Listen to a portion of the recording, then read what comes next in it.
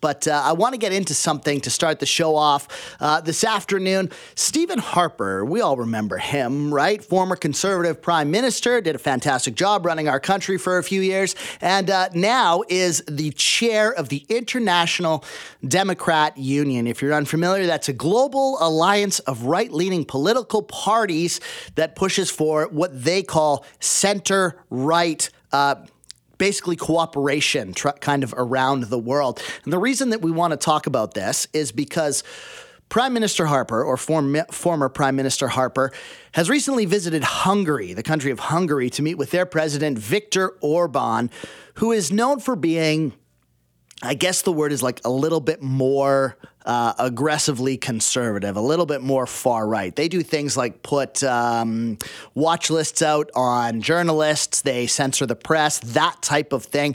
Here to help me understand this a bit more and unpack this is Associate Professor Hamish Telford, Associate Professor of Political Science from the University of the Fraser Valley. Thanks so much for being here, Professor Telford. Does this concern you that Stephen Harper is meeting with the president of Hungary?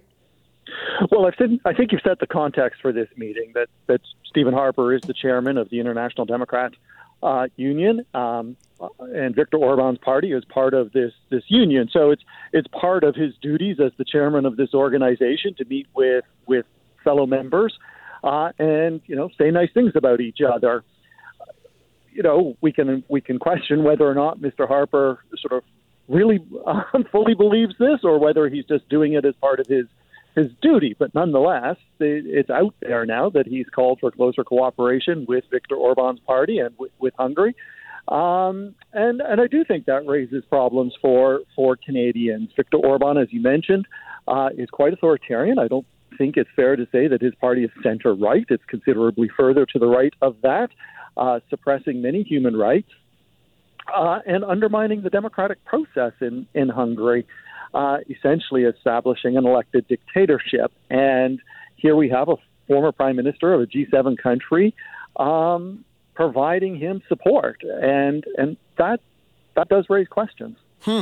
So what is the purpose of an organization like this, International Democrat Union? Okay, so this is Conservative Party. Does the Liberal Party do something like this, where they go around to other countries and sort of gather up support from other liberal political parties, and what is the purpose of that? Because the only people that can vote are the people in our country. So maybe just explain why Stephen Harper would do this, or why countries would want to gather and support sort of at a global level.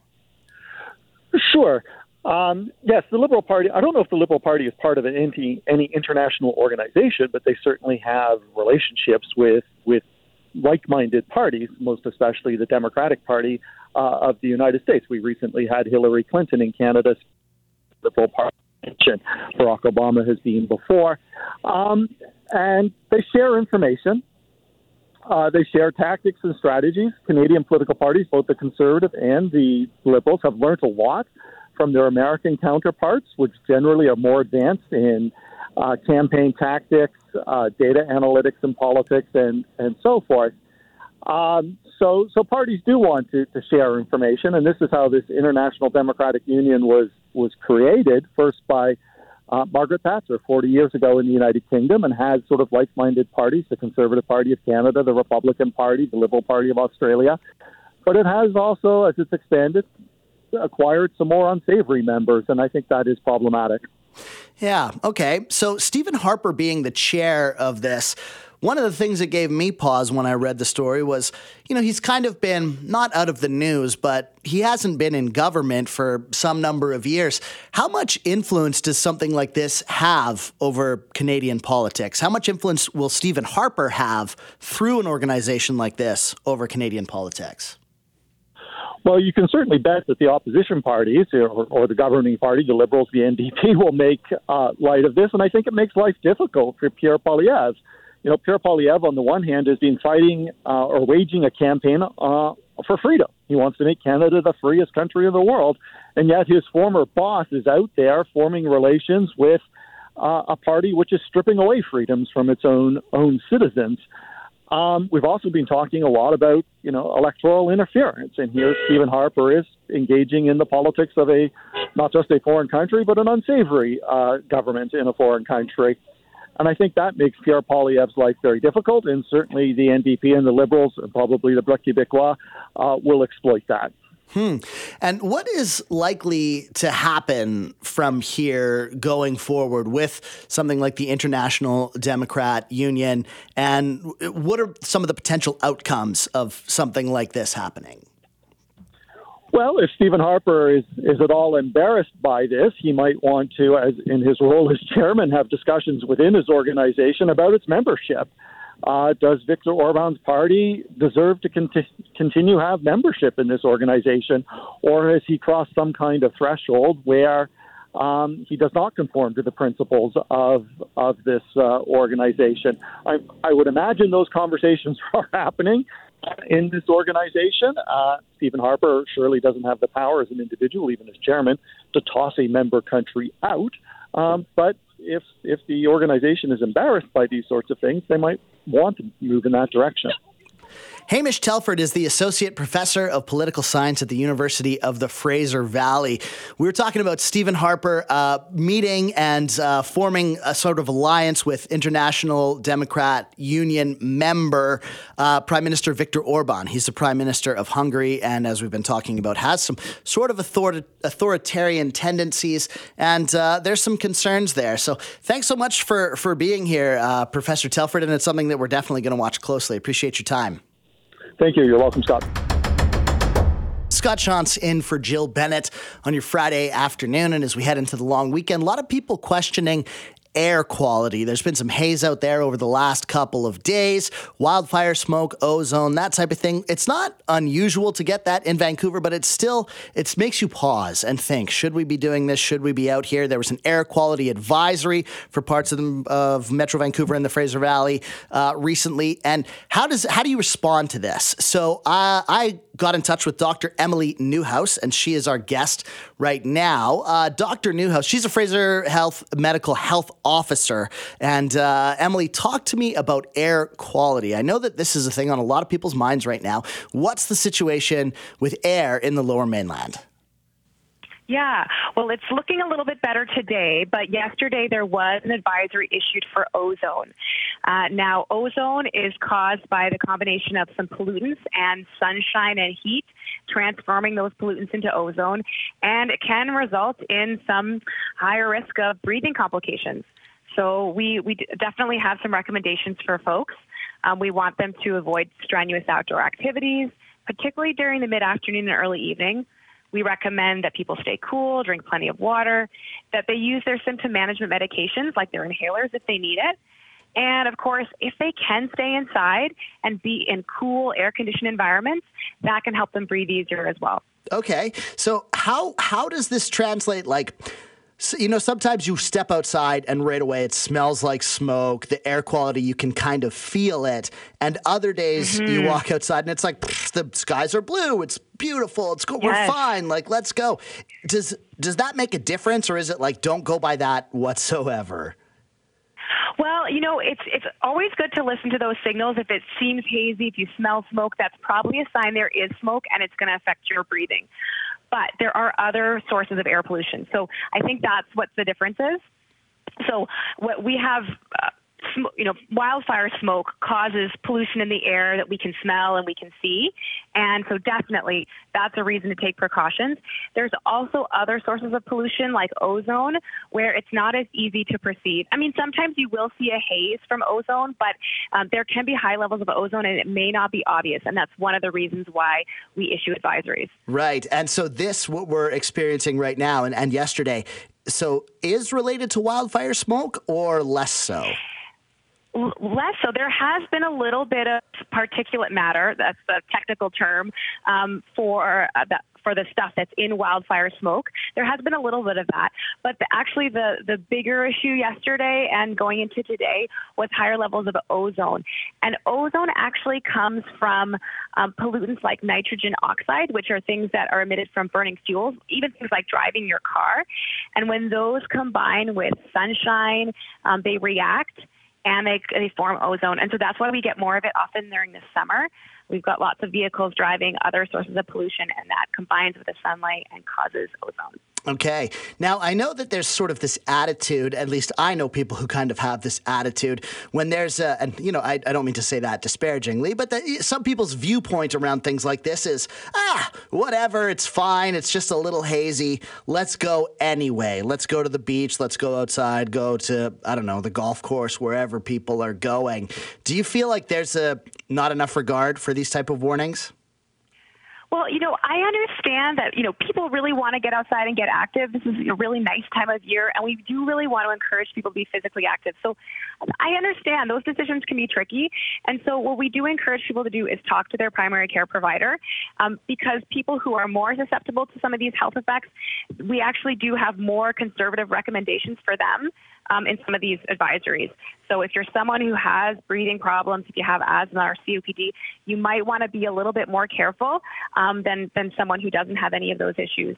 And of course, we do want people to just be mindful. I mean, sometimes you might be able to get outside and maybe just take it a little bit easier, like still hang out, but not do activities that make you breathe as deeply. Mm-hmm. And that'll also help you reduce, how much of these pollutants you breathe in. Yeah, it kind of sounds like you're saying, when you say we have more conservative recommendations, that the advisory, it's like a baseline. Like that's where we should start. And it could, you might even want to be more cautious than that. Yeah, I mean, certainly for people with lung disease, heart disease, diabetes, those folks are at higher risk, and we do want them to think about, where can I stay in a cool, air-conditioned environment that helps me breathe easier. They also being mindful of heat as well as air quality. So, yeah, we definitely want people to, still be social, still find ways to get out, but maybe think about, is there a library I can spend time in? Is there, can I go to a community center and be active there? Yeah. What about for young kids? I have a 2-year-old and a 6-year-old, and they're always wanting to be outside. It's hard to keep them inside. Is it more of a risk for kids?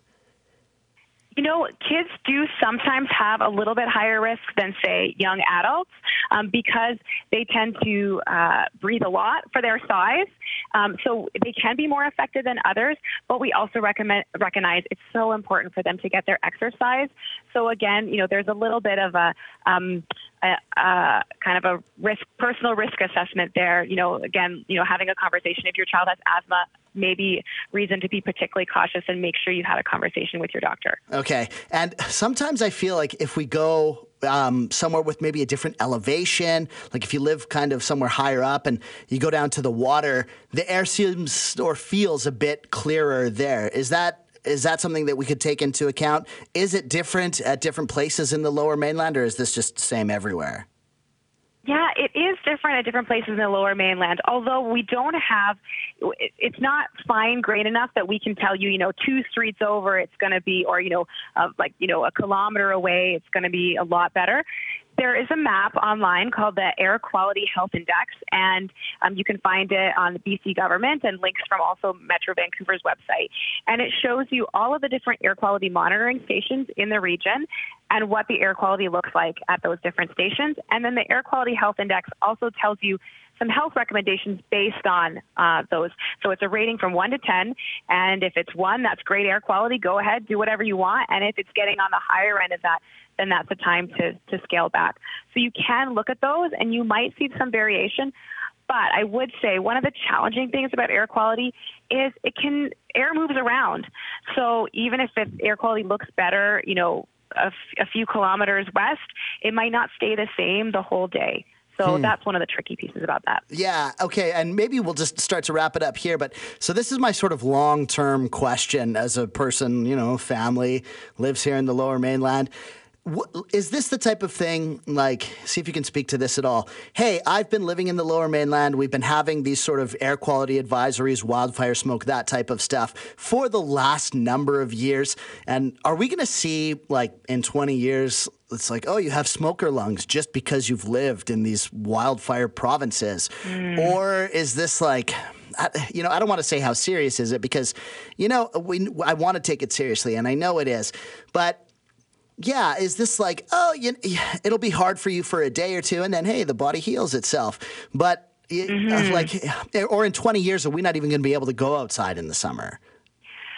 Yeah, so that's a great question. And what we do see is we see short-term effects of these air pollutants, and we also see long-term effects. So the short-term effects, I think people understand pretty well. You might have difficulty breathing a little bit. Some of your conditions are worse.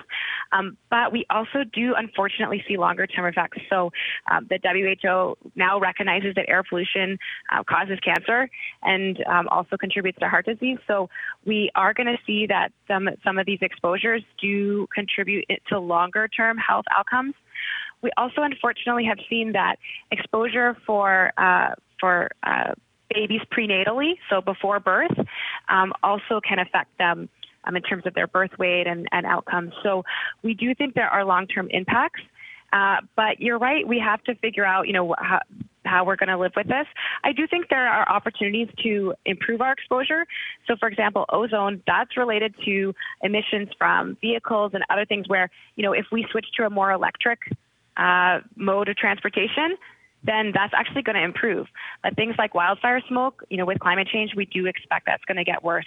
So, there are going to be risks going forward. Yeah. Dr. Emily Newhouse, very informative. Really appreciate your time and all the work you do on this. Where can people go? Just list that website for me one more time to find out exactly what's going on where and how they should, make their plans. Yeah. So Metro Vancouver issues air quality advisories for the Lower Mainland. So if you want to keep up on the air quality advisories, I recommend going to metrovancouver.org. And if you want to learn more about our air quality all over the province, I recommend going to the government of BC. The Ministry of Environment if you just Google Air Quality Health Index, you'll find the website that has that information. Amazing. Thank you so much, Dr. Newhouse, and have a great weekend. You too. Take care.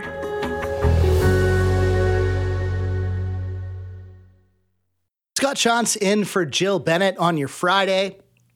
When is it okay to defend yourself against wildlife in this province and in our country, depending on where you are? There's been lots of talk of black bears lately. There was a black bear in New West that had to be tranquilized and taken care of. It seems like everyone you talk to has seen or encountered, even at a distance, a black bear to some degree. And this story really caught my attention. A hiker in Alberta, this was in Jasper National Park, has been fined $7,500 for actually shooting a black bear. He went for a hike and took a firearm with him. He was with some friends, kind of hung back, went to leave by his own. He wanted to turn around and hike back to the trailhead. Encountered a black bear. As the story goes, he fired a warning shot. The bear didn't retreat, and as a result, he said he was afraid for his safety, ended up shooting this bear, which ran off into the woods and wasn't found. So we're not really sure about the fate of the bear. And now he's been fined $7,500 for shooting the bear in a national park. Now, where I live in North Vancouver, there's bears all the time. I had a bear in my garbage can this morning. I fortunately heard him, opened the window, yelled at him, he ran away. But this happens all the time, and they're not always chill. They're not always like calm, relaxed, like black bears are supposed to be. Last year, I had a bear climb on top of our fence. We have sort of like a container box thing that's been built to keep the garbage cans and keep the bears out of the garbage cans. The bear wanted the garbage, couldn't get to it. So he stood up on top of the fence, and I leaned out the second floor window to, kind of try to shoo the bear away. And to this day, you can come to the side of my house. I kind of show this off to people, and you can see about 15 feet up on the side of my house are two identical claw marks from the bear kind of lunging up the side of my house at me as I tried to shoo it away. And, he didn't get near high enough, but it was really aggressive. It was really aggressive. And if that bear had been in my backyard when I had been out there with my dog or my kids or my family, what then? What then? What if you're scared for your life? What if it's a cougar? We know cougars are aggressive animals. So here to help me sort of try to unpack some of this stuff is Associate Professor from the School of Environment and Sustainability and a former National Park Warden, Douglas Clark. Thanks so much for being here, Professor Clark. Hey, a pleasure, Scott. I'm happy, intrigued to hear about your stories. I want to come to your house and see those claw marks now. Yeah, it's pretty crazy. Like, my daughter knows they're there, and she shows them off to friends and stuff as well. Like, we have lots of claw marks on the fence, from just the bear kind of sniffing around. But this was crazy. He got up on top. The bear box is 5 feet high, and he stood up on his hind legs. And it was this, my wife heard me sort of freak out, drop my cell phone, because I was trying to take a picture of it, like you do. But when or ever is it okay to shoot an animal like a black bear in self-defense or because you're scared for your safety? Oh boy, that's a really challenging question to answer quickly, because the answer is it depends. To speak to that situation in Jasper, first off, that guy really misread the risks. There are thousands of encounters between black bears and people, across Canada and then right across North America every year, and the majority of them are like yours. Even if the bear gives you a bit of a show, there's no harm done on either side. The number of people injured or killed by bears every year in North America is far less than the number injured or killed by bees or even roller coasters. Wow. Now, that stat may be a little bit out of date, but certainly last time I had numbers that I could compare, it worked out that way. So killing an animal is absolutely an action of last resort. But let's back up a bit to the Jasper situation first. Not only did he misread the risks, he did something that there are large plywood warning signs telling you not to do in a national park, which is bring in a firearm.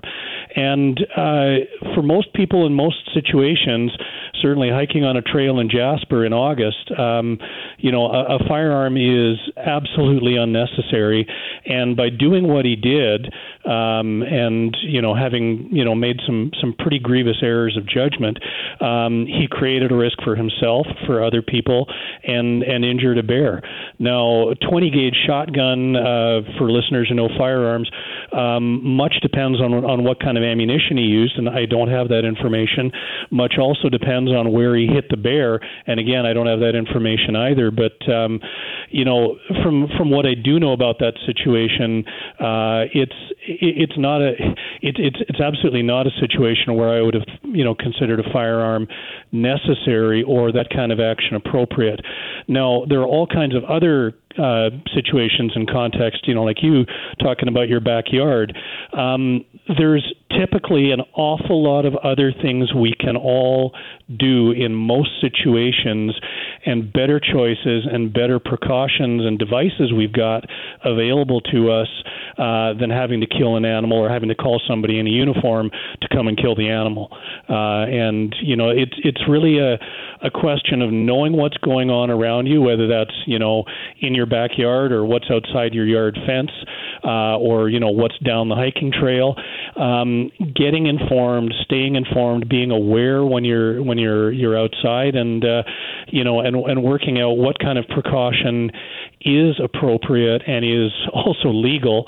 That guy in Jasper contravened the National Parks Act in at least two different ways, one of which involves jail time, by the way, and he got off lucky. Had he not pled guilty, it would have been much more significant penalty. Yeah, you mentioned that he got off light on this one. And I do think that, $7,500 could have been up to $10,000. It was one of the numbers that I'd read.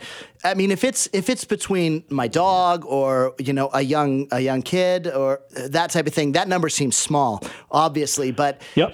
I think a lot of us, like myself, we want to do the right thing. Here in BC, we have bears all the time. If you live on the North Shore, if you mountain bike, if you've been up to Whistler, it's an everyday occurrence that we see them. And to your point, they never get shot because there's never incidents. People know if you grow up here, we've had the North Shore Black Bear Society on. We know how to deal with bears.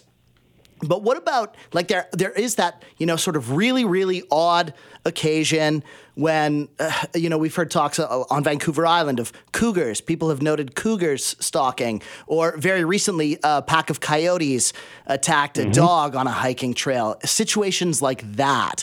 Because bears a little more gentle. What if it's a more aggressive animal? Sure. Well, bears, even black bears, can be predatory on people and can be just as aggressive as anything else out there. We often try to kind of categorize animals in this hierarchy of danger, but those examples you just mentioned are really great ones, because pretty much any medium-sized to large carnivore is capable of really seriously injuring or killing a person. Fortunately, they don't do it very often. And what you need to do if you're in a place where they're around is, figure out what, figure out what other people who've lived in the area longer and know those risks do. When I moved up to Churchill, Manitoba in the 1990s with a new national park up there, people up there taught me a whole lot about polar bears. Then we started seeing grizzly bears, and people up there were, well, yeah, we know polar bears. These things are new. What are they all about? And there was some apprehension back then. But I was hiring wardens from the Rocky Mountain Parks. They knew grizzlies. They didn't know polar bears, so their comfort level was completely different. So really getting informed is the very, very best thing you can do. And BC is a great place for this because you've got so many organizations in the province and in individual communities to help get the word out, to help people reduce attractants that can bring bears around your home and your property. And that's really, really key when it comes to bears in particular. And provide good advice and good information. The Whistler, North Shore of Vancouver, they're local community-based organizations that are absolutely world leaders in bear-human safety. The things that were done during the Olympics up in Whistler, the garbage control efforts. There are specialized dogs, Karelian bear dogs, bred to deter bears, and there are organizations out there in BC where trained responders with their Karelian bear dogs. They'll come and they'll work a bear that's causing a problem, and they're tremendously effective. Yeah. So in BC, you're set up really well. You got a lot of good sources of information, and you've got an awful lot of help when you need it. Yeah, and I also make the point to people that we're lucky. It's a really lucky thing to be able to see bears as often as we do, as close as we do. And to your point, growing up here, we know we make noise when we hike. We have Bear Bell on the backpack. Yeah. You take the bear spray just in case. But yeah, it's really, really possible. To live here, to experience our wildlife and our culture and stuff without doing harm. And we definitely don't want to do that because they are so majestic and so cool to see, even if they're just sniffing around for a little bit of garbage. It's Associate Professor from the University of Saskatchewan School of Environment and Sustainability, Professor Douglas Clark. Thank you so much for the information this afternoon. Pleasure, Scott. Have a great weekend. Yeah, you too. Scott Shantz filling in for Jill Bennett on your Friday afternoon, bringing the heat with the song choice. That's our producer, Tim French. I want to talk about alcohol and boating, and specifically alcohol and canoeing. Perhaps you've seen this story. A canoer, not a kayaker. A canoer, is that what you call them? A canoer, a person in a canoe, a paddler, has been arrested up in Grand Forks after canoeing under the influence on Christina Lake. Police say that operating a vehicle while impaired is still illegal, even if it's a canoe. So I have questions about this, and here to help sort this out and maybe answer some of my questions is a lawyer from Acumen Law, Kyla Lee. Thanks so much for being here, Kyla. Appreciate it. Thanks for having me. Yeah, no problem. Now, I understand, and I think we all understand, no one is going to argue this point, that getting behind the wheel of a motor vehicle while impaired, terrible idea, don't do it, never do it, the punishment fits the crime, all of that type of stuff, right? Because we understand the consequences. But a canoe, does it seem a little bit different? Does it seem like this is sort of a silly thing to be arrested for? I mean, on its face, yes, it does seem a little bit silly, especially if you're alone in the canoe. I mean, you're taking your own life in your own hands, and that's, what people do when they drink generally, because people don't make the best decisions. But there is some rationale underscoring the law. It's that when you're boating, obviously you're not just dealing with yourself. There are other people using the waterway, whether it's swimmers, whether it's other boaters. And if you're not making good decisions when you're in your boat, you could end up posing a hazard to those people and causing death or injury. In addition, if you have passengers with you, that can also put their lives at risk. Yeah, and of course I understand that when it comes to motorboats and powerboats and all of that type of thing. I think you need to be extremely cautious and careful when using the water. But this kind of feels to me, and I want to ask you about this as well, like kind of maybe getting on a bike, after having a drink. Because if a bike collides with a car, I mean, I understand you're taking your own health and your own safety, putting that at risk. But the chances of you hurting someone else, and they're so low. And I also feel like, hey, I got on a bike after having a few drinks to ride my bike somewhere. At least I didn't get behind the wheel. Maybe I have too far to go to walk, so I'm going to bike. But that's illegal too, right? Well, biking while intoxicated is a little more confusing. So canoeing while intoxicating is actually prohibited under criminal law. So it's operation of any vessel. And because the definition of vessel in the criminal code and in other marine laws includes canoes or vessels that are powered by sort of your physical power, that's why we have laws against drunk canoeing. With cycling, we have provisions of the Motor Vehicle Act that apply to cyclists as though they apply to drivers, but it's not actually a criminal offense to ride your bike while intoxicated. I see. Okay. So this person, a 51-year-old, he was out canoeing and people said, hey, this doesn't seem like this guy's got it all together. So the police went out there to try and talk to him. And the story gets a little silly. He kind of tried to flee from them and he hid under a dock and the police couldn't get him to come out from under the dock. I don't mean to laugh, but eventually a police officer got in the water and had to, pull him out and remove him. He spent some time in jail. He's been released with the promise to appear. Is this one of those things where if he had just sort of said, oh, I didn't know, I was just trying to have a good time, nobody got hurt, the police might have just said, okay, don't do it anymore? Because we know that happens too, right? That does happen. And for a long time, the law in relation to operating a canoe while intoxicated was not clear. I doubt that the police would have just let him go. They probably would have done some breath tests at the very least and then made a decision based on what he blew. But, by aggravating the situation, by hiding out and trying to obstruct the investigation and not coming to the shore and making the police officer get wet, he only made it worse. He only motivated the police to take the worst possible avenue for him rather than exercising some leniency and using education over enforcement. Yeah, it never seems a good idea to make a police officer have to get in the water, No. Seems like a bad course of action. And that could be considered a separate offense on its own. So, even if the prosecution thought there might not be enough evidence to prove that he was impaired while operating the canoe, maybe he was just in a wobbly canoe on its own or not very good at canoeing, the fact that he hid out under the dock and engaged in this type of conduct could lead to him also being charged with obstruction. And it's Crown Counsel who determine what charges to approve and what charges to lay. So I wouldn't be surprised if they were also to lay that type of a charge in the circumstances here. Okay. Now, why do you think it is? Because it almost seems like boating and water sports feels like, at least in some people's minds, it just feels different than being behind the wheel of a car. I know, people get out on the lake or at the beach and, we get around water and it just seems like, hey, let's have a good time. This is all good. People have open container in boats. It feels like a common thing.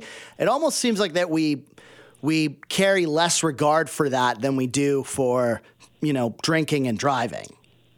There's a lot of reasons for it, but I think one primary reason is that we have had, over the last 50 years, very consistent, very strong messaging from other members of the public, from police, from government about the evils of impaired driving. And we've also seen, most people either have been in a car accident or have seen a car accident, whether it's horrific or minor. And so they know about the effects of car accidents from, first or secondhand information. Whereas a lot of people are more removed from boating. We associate boating with recreation and fun, and we associate the consumption of alcohol with recreation and fun. So when you're engaged in an activity where we don't have that messaging, where it's associated with the same sort of feelings and emotions that we relate to alcohol consumption, it's easy to see why people can't seem to separate the two, even though they should be. So if I am out on a boat, say we're up in the Okanagan for vacation, out on the lake, somebody brings a cooler along, everybody seems to dip in. If the driver doesn't, the person operating the boat, what is the actual law there around alcohol consumption on a boat? So it's anyone who's assisting in the operation of the vessel that is not supposed to be impaired by alcohol. There are also some other laws just in respect of like open containers in boats and things like that. Those aren't really enforced, okay.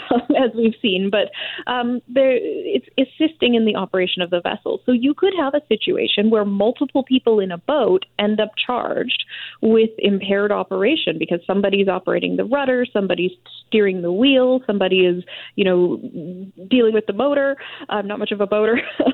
Sure. Or if you're in a canoe, you've got multiple people paddling. All of those people could end up charged. We actually saw this in Ontario in the case where I think it was the premier's or a mayor's wife, I'm trying to remember who it was a person who was involved in a boating accident, and there was some suggestion that perhaps maybe the politician was also involved in the operation of the vessel. And so there has been incidents where identifying who was actually operating the vessel or who was assisting in the operation becomes a difficult matter. But if you're alone in the boat, it makes it pretty easy for police to say who was operating it. Yeah, absolutely. We all want to get out on the water and we all want to have a bit of fun, especially at this time of year.